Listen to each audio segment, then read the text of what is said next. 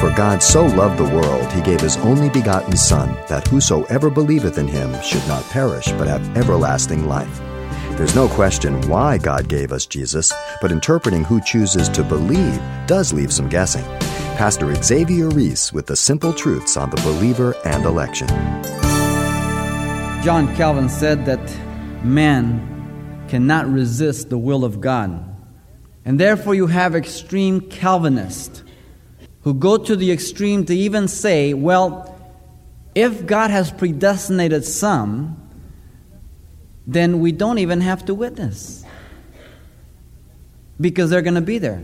But that contradicts the Word of God, the Great Commission, go forth, be a witness. On the other hand, you have Arminius and those who follow his teaching, Arminianism. And they put an emphasis on human will. And that you can be saved, you can be lost, you're in, you're out, you're up, you're down. But see, any emphasis on the one or the other without the acknowledgement or the balance of the other will be an extreme and wrong teaching. Now, to understand, it doesn't mean you're going to understand it. I certainly don't understand. I wrestled with this thing for years. I finally landed in John 15. Abide in Christ.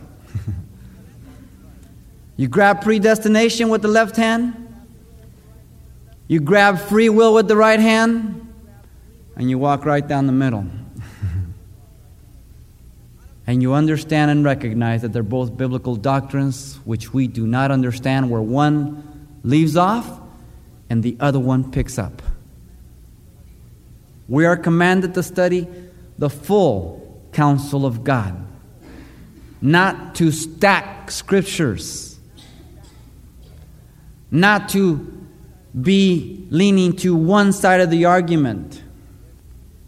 For there to be a day, there must be night and day. Not just night, not just day. Balance. Paul really nails it when he writes to the Romans in Romans 11:33. He says this, "All the depths of the riches, both of the wisdom and the knowledge of God. How unsearchable are his judgments and his ways past finding out. He is so vast." Isaiah says it this way, "His thoughts are not our thoughts, neither are his ways our ways. For as high as the heavens are from the earth, so are his thoughts from ours." Look at verse 2. God the Father elected us. He's the source, the plan. Then it was through the Spirit that we are sanctified, and it is through the person of Christ that we are sitting.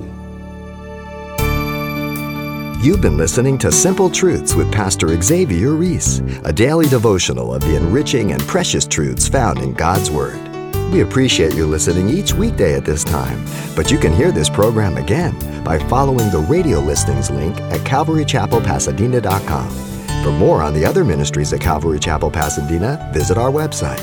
There you'll find information about weekly events, Pastor Xavier's messages, even online booklets in English and Spanish. It's all at CalvaryChapelPasadena.com. Simple Truths is a radio ministry of Calvary Chapel, Pasadena.